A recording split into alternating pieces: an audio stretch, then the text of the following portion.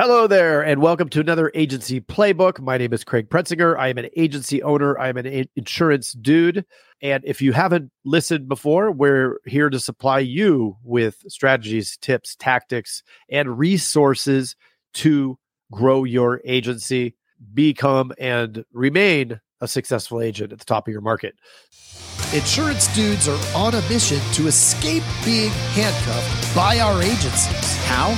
By uncovering the secrets to creating a predictable, consistent, and profitable agency sales machine. I am Craig Pretzinger. I am Jason Feldman. We are agents. We are insurance dudes. So we're going to talk a little bit about maximizing your lead conversion, right?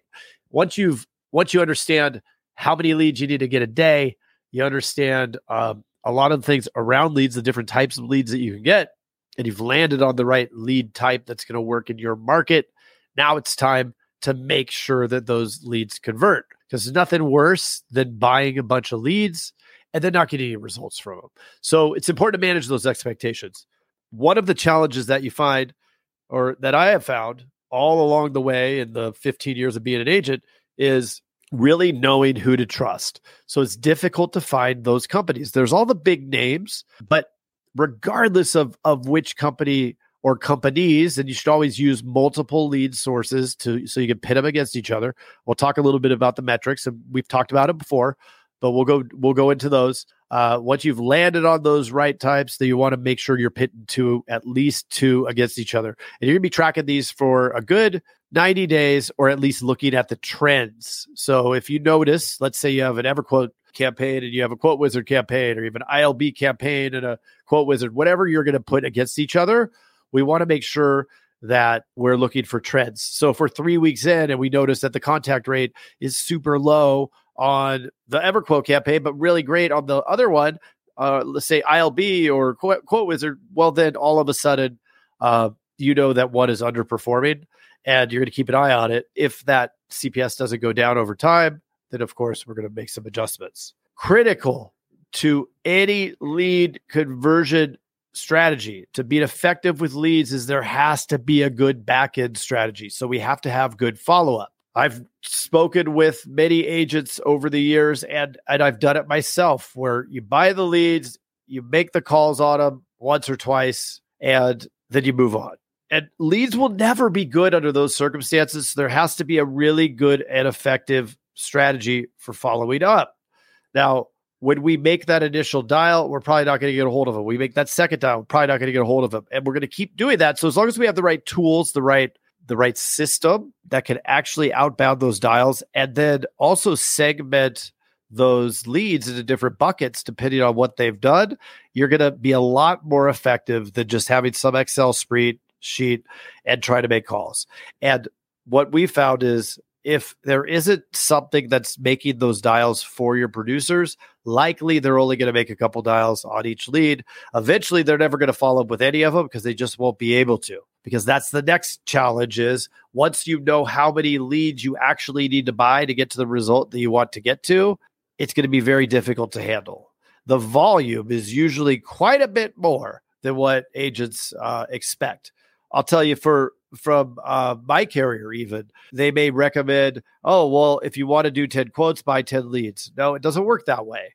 If we want to do 10 quotes today, or 10 quoted households today, probably going to have to talk to well more than 100 leads, because 100 leads contacted will typically yield 10 quoted households. So in order to get to 100 leads contacted, well, we need a lot of leads in there, don't we? And we need a lot of dials, and all those leads need to be at different ages, right?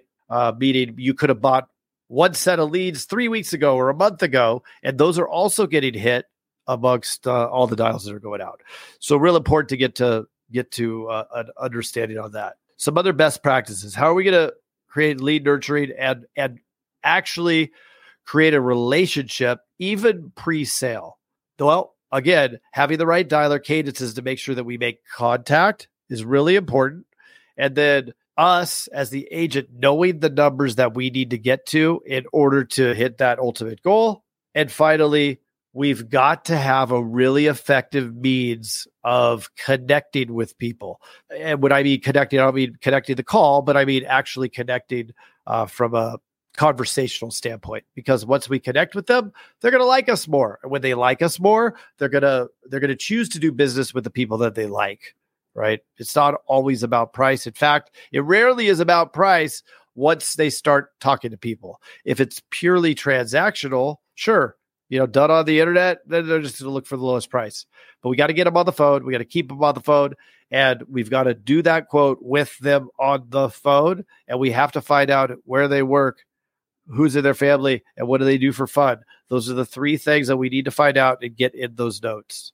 If you're not familiar with the telefunnel, it's what we describe as the system that you use in order to get results from your leads. And in fact, to get the best results from the leads. And when I say have some sort of telefunnel strategy, you have to take everything that I've already talked about, everything that you've learned in a lot of the episodes that we've had, and you've got to be able to put it together in an organized fashion. And that's what the telefunnel is, right?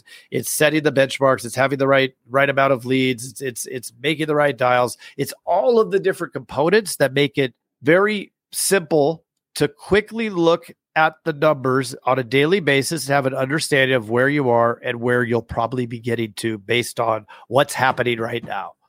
So real important.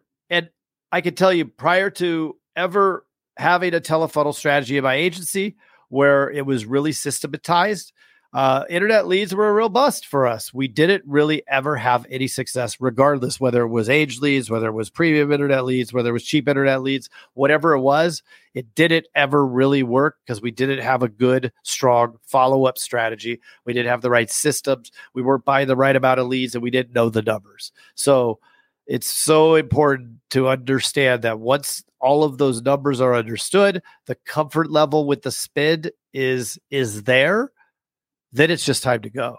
Because after you've figured out that your cost per sale is less than that lifetime value, boom, there you go. You've got incalculable amount of scaling. So let's do that. Let's figure out together using all of the things that I just went over, and let's freaking crush it. Let's do it. You got this. We'll see you soon.